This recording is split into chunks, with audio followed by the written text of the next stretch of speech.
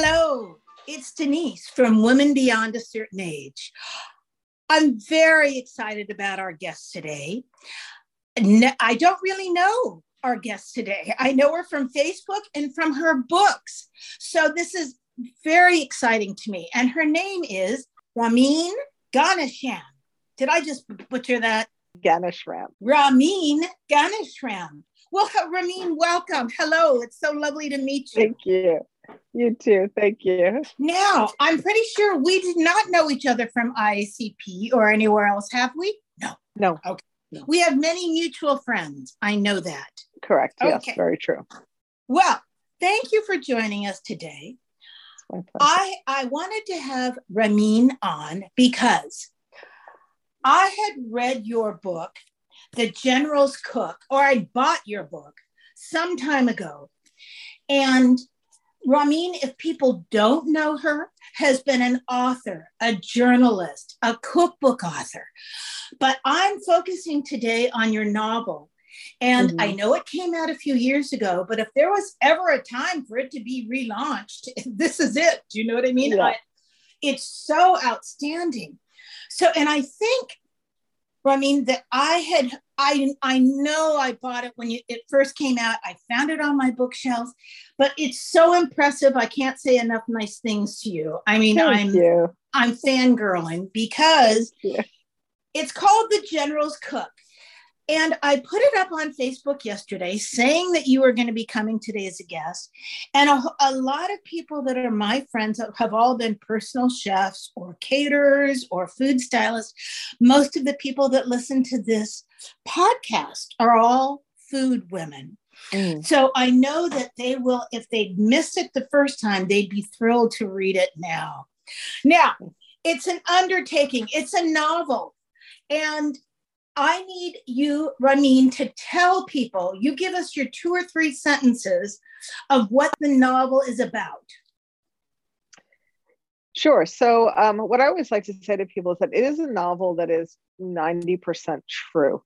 But yet it's a novel. And the reason is the subject, the hero of this book is a man named Hercules Posey. We now know his last name was Posey because of research I did with a colleague at the History Museum where I'm the director a few years ago and after this book was published. But he was the enslaved chef of George Washington, President George Washington. I have to tell you, first of all, and of course, everyone's always heard about Thomas Jefferson and James Hennings and his Sally, his sister. But I had never heard of Hercules before I read your book. Okay. Now, which goes to show you and I went to good schools and I studied history. So it's kind of amazing to me that it's taken so long for this story of Hercules. It's a page turner. It really is. And I know all the things, Ramin, that you put in the book. One, you've got autobiographical notes in there. You've got historical notes in there. You've got questions for a book club. It would be a wonderful book for a book club. And I'm just amazed and I know how many years, but you tell us, how many years did it take you with the research to write this book? It took, between the research and the writing, it probably took about 5 or 6 years. And I continue to research him. So I've actually been researching him and sort of rebuilding his life. I continue to do it. Now it's been 12 years and the work goes on. Okay. Yeah. Now this is impressive because it shows, first of all, I think that perseverance and determination are the 2 most important qualities that people have in life. Do you know what I mean? I mean, personally, people say, I don't understand. I was a food stylist for a while, or I was a caterer for a while, but it was really hard and I quit. You know what I say? Yes, yeah. But if you want a career, if you want to do something, if you want to make money, you have to keep at it no matter how difficult it is. Very so for you to be able to say that you've spent 12 years researching and growing with Hercules, really, would people have known about Hercules except for you? It's a good question. I mean, there are other scholars who have done work around him and mentioned him. I have to really give a shout out to my colleague Craig Laban from the Philadelphia Inquirer. the food Okay. critic from the Philadelphia Inquirer, a fellow Columbia journalism alumni to me. And he very early on, when they were first kind of excavating the president's site and president's house site in Philadelphia, which is the house Washington lived Right. in, and Hercules was there with him, really started to write about him and explore him. And, you know, the other person who really has done a lot of work in the scholarly realm is Mary Thompson, who is a historian at Mount Vernon and who has consistently lifted up the stories of enslaved people, even at a time 20, 30 years ago when, you know, that wasn't the done thing, especially at places like Mount Vernon. So I'm not the only one, but I would have to say I'm the person that has the greatest obsession with him. I've never ever given up on telling his story. He's always very near to my thoughts, even when I'm I doing other things. obviously. Yeah, Now, this is a person. Are you married? I I am married. Well, I'm married. and so your second husband is Hercules. It's true. It's funny. My friend, my good friend, the children's book series author Lauren Tarshis, who does a very, very popular historical series of books called the I Survived series. She has for 12 years called Hercules my 18th century boyfriend. She'll say, "How's your Absolutely. 18th century boyfriend today?" So, I think it's. Oh, I think it's See, I'm all for. This to me is a healthy obsession. There is to really to study something. I think is absolutely. I mean, to me, that's where the reason I loved being a food stylist, Ramin, was because every week it was something else. Do you know what I mean? right. If there was a new book out and we did the tour, I learned all about vegan food when the very first vegan cookbook. We would study things. If a big cake book came out for someone like Rose Birnbaum, I might fly, I was hired here in LA. We learned, we studied that book for a week. We made her cakes. So being a food stylist when you're busy is a lot of research. Yes. And you learn something new every day. Do you know what I mean? That's absolutely. I think food, for me, researching and studying food, and when we created recipes, that's been an obsession. Do you know what I mean? Otherwise, I couldn't have done it for 40 years. No, sometimes, not. Yeah. And sometimes my husband would say to me, "Aren't you tired of reading about food?" I'd say, "No, not one bit." Not one bit, right? Not one bit. Now, what about you? You talk about Adrian Miller's, the president's kitchen cabinet. Yes, kitchen cabinet, which I haven't read, but I do know who Adrian Miller is. So that's going to be when I finish Hercules this week. When I finish your book, I'm going to read his. Again, I think so much of history, as you were just saying about Mount Vernon, I think so much of history has just been whitewashed and this hasn't been brought to the forefront. That's all. One of my favorite things because of working for PBS and for several years and working in, how I got started in television, working on cooking shows, was when I worked at PBS, everyone knew about Lena Richards. Lena Richards was a caterer from New Orleans, a Black woman. She was so successful, and she had the first PBS cooking show. Okay. Now, and I have her cookbook because when I was working at PBS, I said, "Who is this?" Everybody said, "Oh, she was famous," but not famous, really. Do you know what I mean? And everyone always talks about Julia Child, the first TV chef. That's not true. Not true at all. Though I worked with Julia and I love Julia.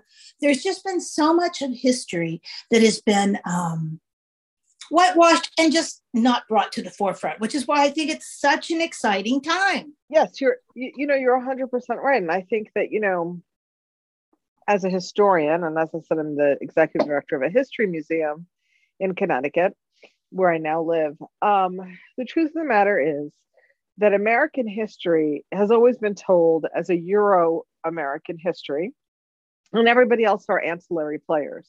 But the truth is that America was built as a company store, if you will, to develop resources, not the least of which was the labor of human beings in the Atlantic trade.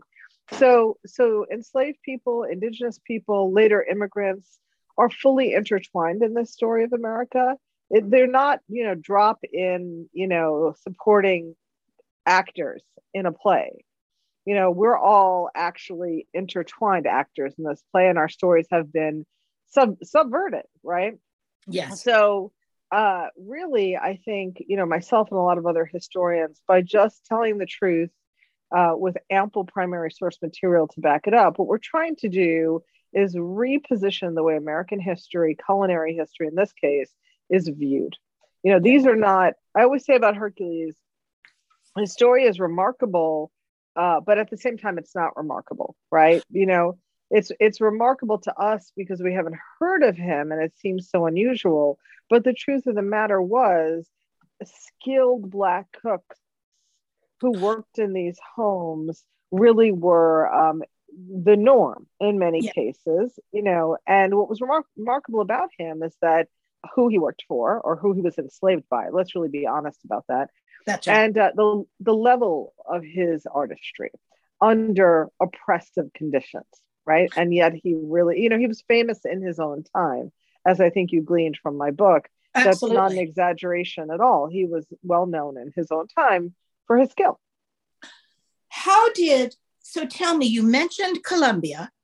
Mm-hmm. So how did your career progress to where you are now a historian and the executive director in Westport? How did that happen?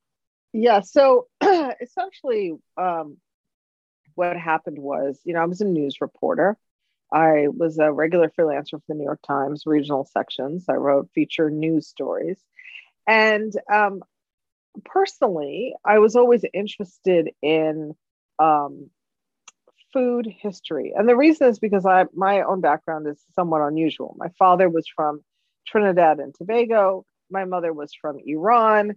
They met in Brooklyn. I'm born and raised in New York City, New York being, of course, such a cultural crossroads. And so, I'm 53. So when I was growing up in the 1970s and 80s, it was still a time where people were asked to assimilate or forced to assimilate. You didn't really express your culture outside of the house. And so my parents, being from two disparate cultures, English, of course, is the language of Trinidad, but it's the second language for my mother.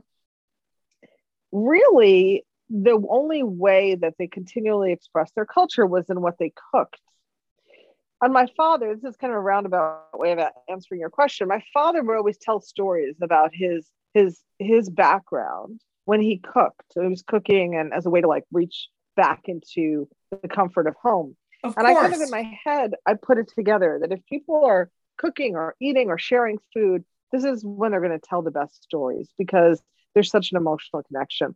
So even as I worked as a reporter, I was interested in this idea of food as an access point to cultural history.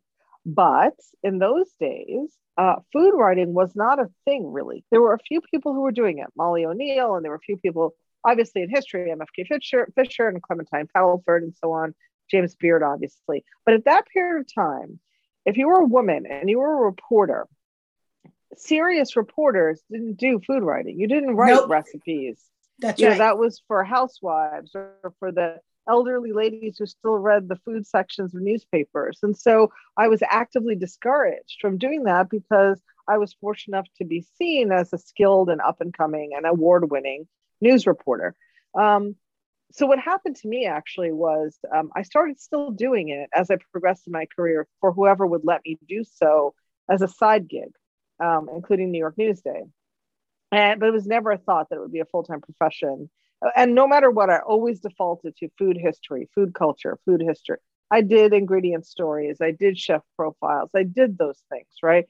But I was always defaulting to this idea of talking about people and their culture and their history and their food. Well, like a lot of New Yorkers, when 9/11 happened, I was working as an editor in a business magazine. And I decided, I don't want to do this. I want to do what I want to do. And so I quit and I went to culinary school. And I went to culinary school for only one purpose, not to really work in restaurants, although I did that. I did it so that when I spoke to people who were experts I wouldn't be a fool. Like I would know what I could speak the same language, right? Great That plan. I could, right. And so that's what I did. And from that point on, I just kept writing about food and writing about food and culture. The turning point for me was when I wrote my first cookbook, which was actually a book about Trinidad, about my father's country. And completely without a plan, I wrote that book, and the reviews came in saying that it was equally a cultural history book as a cookbook. It was equally a travel log. One person said it's a love letter to Trinidad, right? Oh, And from that point, I realized I didn't intend to do it, and then I realized no, but that's what I want to do, and that was kind of it. And so culinary history kind of dovetailed into just a love of history. It's really because of Hercules, because as you see in the General's Cook, there's so much detail. The only way that I could do that was to research not just him, but everything around him, the city of Philadelphia, the politics of the time, George Washington and Mount Vernon. Even the weather in the book is accurate because I found a primary source of a person who's a weather buff who kept notes about the weather. And, the social history of the United States. And so the 12 years of working on this is really what took me also out of culinary history into history at large. And my focus is really the 18th century, early 19th century history of African Americans and mixed race people in America. Very impressive. I mean, very impressive. I certainly understand this. My grandfather and my father were both born in Italy, and they settled in San Francisco, immigrants. Growing up, we went from being immigrants to the mid 50s, the white middle class. Do you know what I mean? Right. I'm really the white middle class. And so the only reason we really knew we were Italian was because of the food that we ate. And of course, in the 50s, people were not open and lovely and said, oh, what great food. I mean, I remember wishing my last name was Smith. I just wanted to have a last name that was easy for people to pronounce, that didn't have all the vowels in it, that people would not make negative comments. Do you know what I mean? I'm with you. Yes, I had the same. Because they did make negative comments. Of course they did. Yeah. And of course, my mother, not being born Italian, so she gave us first names like Joan, Anne, and Denise, our names, because she said, I wasn't sticking you girls with some name like Angelina. That's along with that last name. And then when all my cousins, of course, had names like Angelina Michael Angelina. I mean, everybody had a Lena in their name, and I loved them, but I didn't know that it was going to make it, you know what I mean? That for some reason, people would make fun of that. Well, it's true. I'll tell you, I had the same experience. And when I had my daughter 16 years ago, my husband has an Italian last name, and now that's okay. But I remember being very clear, like, I don't want to give her a super quote unquote ethnic name, Trinidadian name or Iranian name, because I don't want people to do to her what they did to me. Like I would resent my parents thinking, you couldn't give me an American name for my first name. Like the last name is bad enough. You couldn't like go with like Amy or something. Amanda, something. So, for them, they were just, being immigrants from places there were not huge groups of either of those groups at the time in the 60s and the 50s. They didn't really have anyone to guide them in that way. One of the parts, when you've been talking, so as you've integrated your love of history and Hercules, and I have been in the Caribbean a lot. I mean, I've been to Trinidad, I've been to Haiti, I've been to Bermuda. I mean, the only place I really haven't gone is Cuba, and I wish I had during the time that there was an opening. Yeah. Wish I'd gone. But I taught, on Holland America line for 14, 15 years. So one of the big runs is always the Caribbean. 10 days in the Caribbean. And I was in the entertainment division because I taught cooking classes, and that went under entertainment. So I've been to the Caribbean a lot. So I learned different types of food on different islands because I'd have the whole day off to go into the markets. Do you know what I mean? Yeah. And in the very beginning of your book, you talk about a pepper pot stew that Hercules is making, a pepper pot stew. And it like all came back to me. And also because I had a client that used a lot of yucca. Cassava. Yeah. Mm-hmm. So after I read it in your book, I could taste it. Do you know what I mean? I thought I could taste it. Well, now, go ahead. Sorry. No, is that something that you would cook?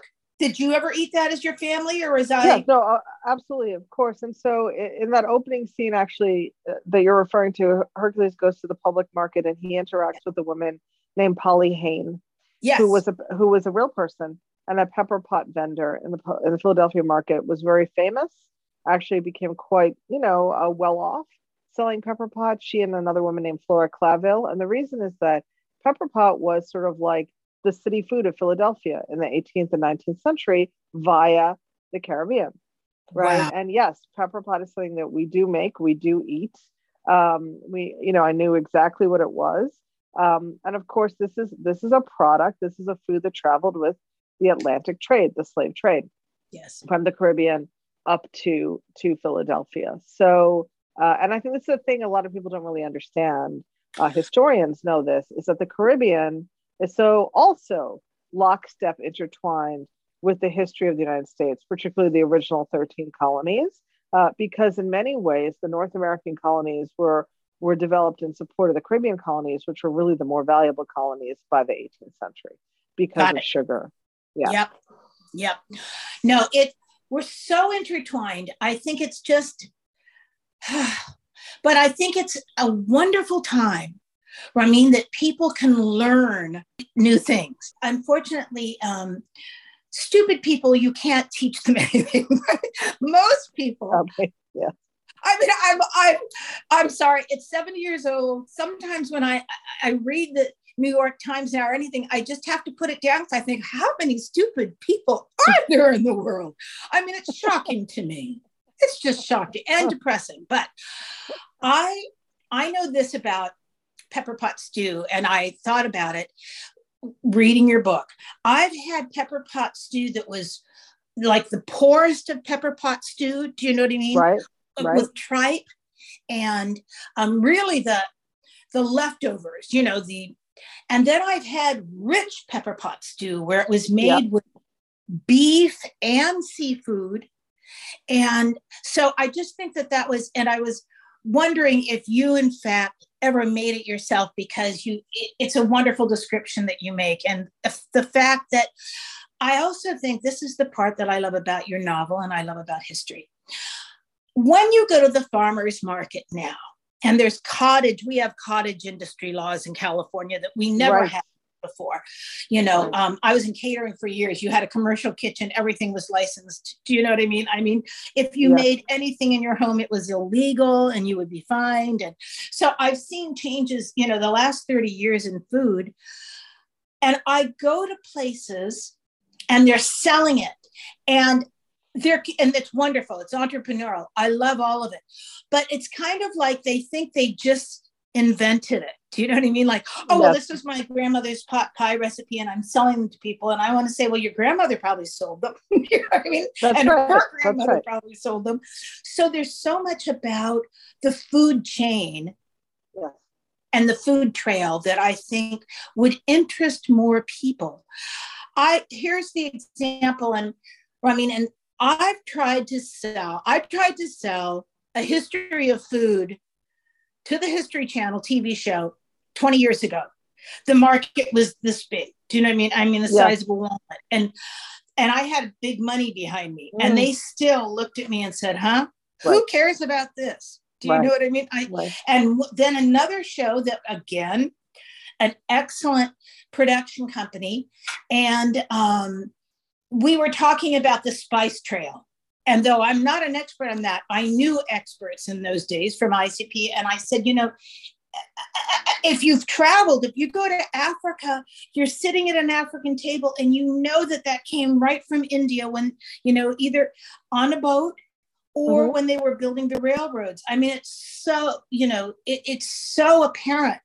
And again, the blank stares, of course, you know why else, and this is totally not that I feel like male bashing today, but everybody in the room in those days, Ramin, were white men. Do you see what I'm saying? That ran the Discovery Channel, that ran PBS. So it's fascinating to me. And I have a show that I wrote during the pandemic. It's all about women in the kitchen and women of color in the kitchen. We've gotten one or two nibbles, we'll see. And this was before High on the Hog has come out, though certainly not before. When High on the Hog first came out, when Jessica Harris wrote that book, I was sitting somewhere and I said to her, this is a TV show. I kept saying to her, this is a TV show. And she was so lovely. And, she's very, really, very, and nobody was saying anything. And so what was that? 25 years? And now it's on Netflix? 25 years? Yes.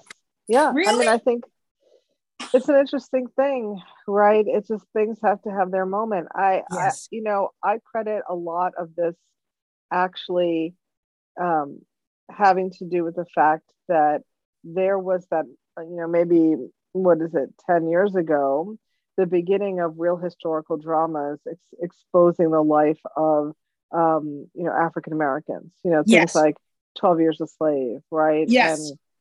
And then ancillary to that, Lincoln and things like this, right? And then The Butler and so on. And so I think that kind of cracked the door open. And at the same time, what was happening was, frankly, food content was being exhausted. How many standard format cooking shows could you possibly run?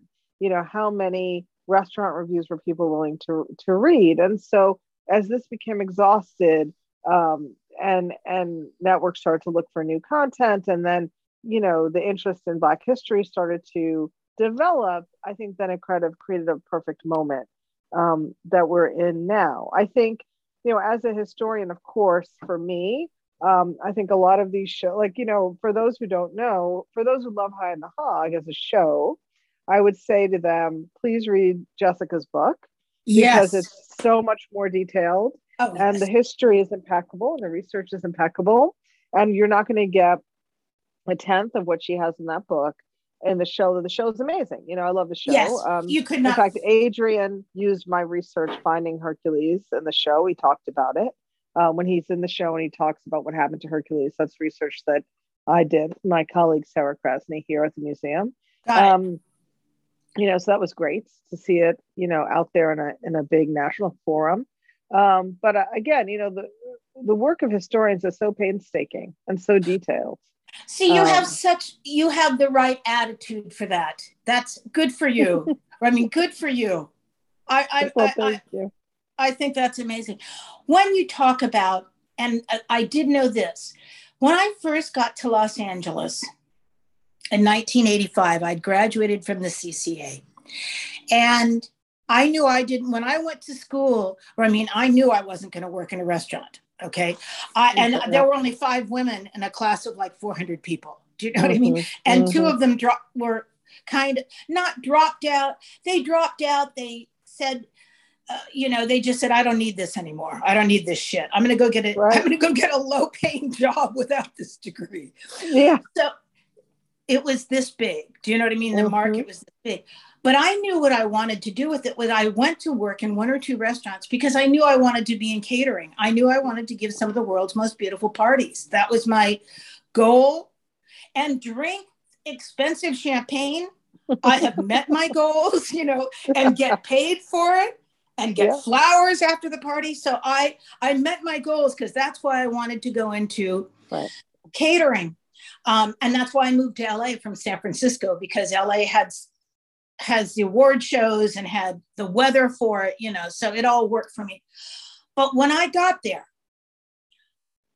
my farm was Beverly Hills, because I had a gorgeous commissary in Marina del Rey. So we had yachts, we had locations. And in those days, it's the 80s, we're all the money in the world seemed to have been in the 80s, and now it's all disappeared, but there was tons of money.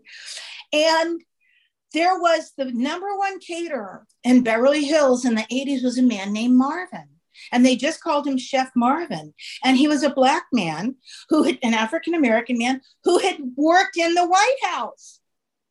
So, and he was so lovely. Oh, I got to talk to him on the phone, and he was so darling to me because I just called him up and said, I've got a new company, and Marvin, your name comes up all the time. I just want you to know that people say nothing but wonderful, things about you. And I hope to be you one day. Do you know what I mean? I hope that people say the things that they say about you, about me. And he was absolutely charming. And then he told me a few stories about working in the White House. And of course, it was extraordinary. Yeah, it's extraordinary. I mean, and I think the thing is, talking about Hercules, for me, my life's work in sort of the underpinning of my life's work is to lift up his story, right? I just feel like till the day I die, I have to do this work to make sure that people know him. And here's why. We talk about the White House, and we talk about diplomatic dinners, and we talk about these amazing chefs like Chef Marvin who worked there to produce this fabulous food that is served on a table across which matters of state and matters of international importance are decided. Well, the person who created that methodology, the person who created what that would look like and feel like and taste like was Hercules Posey. He was the one. He cooked for George Washington. He created the Congress dinner that happened, every Tuesday. And, the levees of Mrs. Washington that happened Thursday, or it might have been opposite Thursday and Tuesday. And, when he met John Adams and Hamilton and Jefferson and Henry Knox, his cabinet, over meals, Hercules prepared those meals. And he put together a table that showcased the best of, English style cuisine and used all the bounty of America. And they got goods from Mount Vernon. So that showcased plantation cooking, Southern cooking. And Philadelphia was the major food port of America. So there was food from every one of the 13 states. They still do this in the White House. They showcase American food from all over the United States, from all the cultural influences to show this is who we are. We're diverse, we're bountiful, and we're still elegant. Hercules Posey created that standard. Got it. And it is still being copied today. Now, why hasn't someone made The General's Cook into a TV movie? Everybody asks me this. We are working on it. Yes, we are working on it. Myself and a very respected production company we are trying to work on that. These things take a long time. And you said it before. I mean, they take forever. It really has to be. I mean, I have found more than a production company because I've worked with some of the best production companies, what I mean, in the world. You need to find a director producer that is so in love with Hercules that they want to bring it to the screen. Do you know what I mean? I have to tell you something. So, if anyone who's listening knows her, so I'll tell you who we want is Shonda Rhimes, who just moved to the town I live in, Westport, Connecticut. And I'm a great admirer of hers on many, many, many levels. Absolutely. I love the way that just besides the fact that she is utterly fabulous.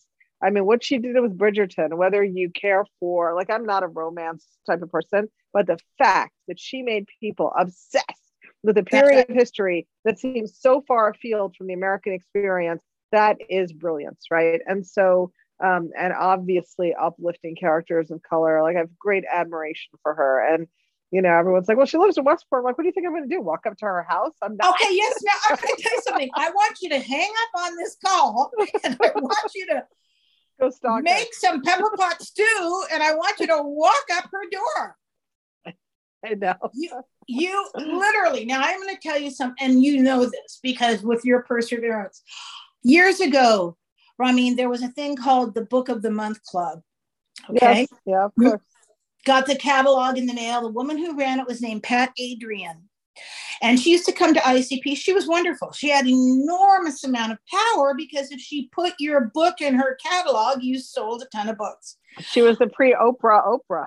That's right. And she I'd run into her once or twice at ICP. It's something we would meet. No big deal. Now, I write my first book, and we were still faxing. I sent her a fax like every 4 days saying, will you please, with a copy of my book. I sent her anything I had, blurbs, anything I'd done, complimentary letters from important people, whatever I'd done, from the parties that I'd given.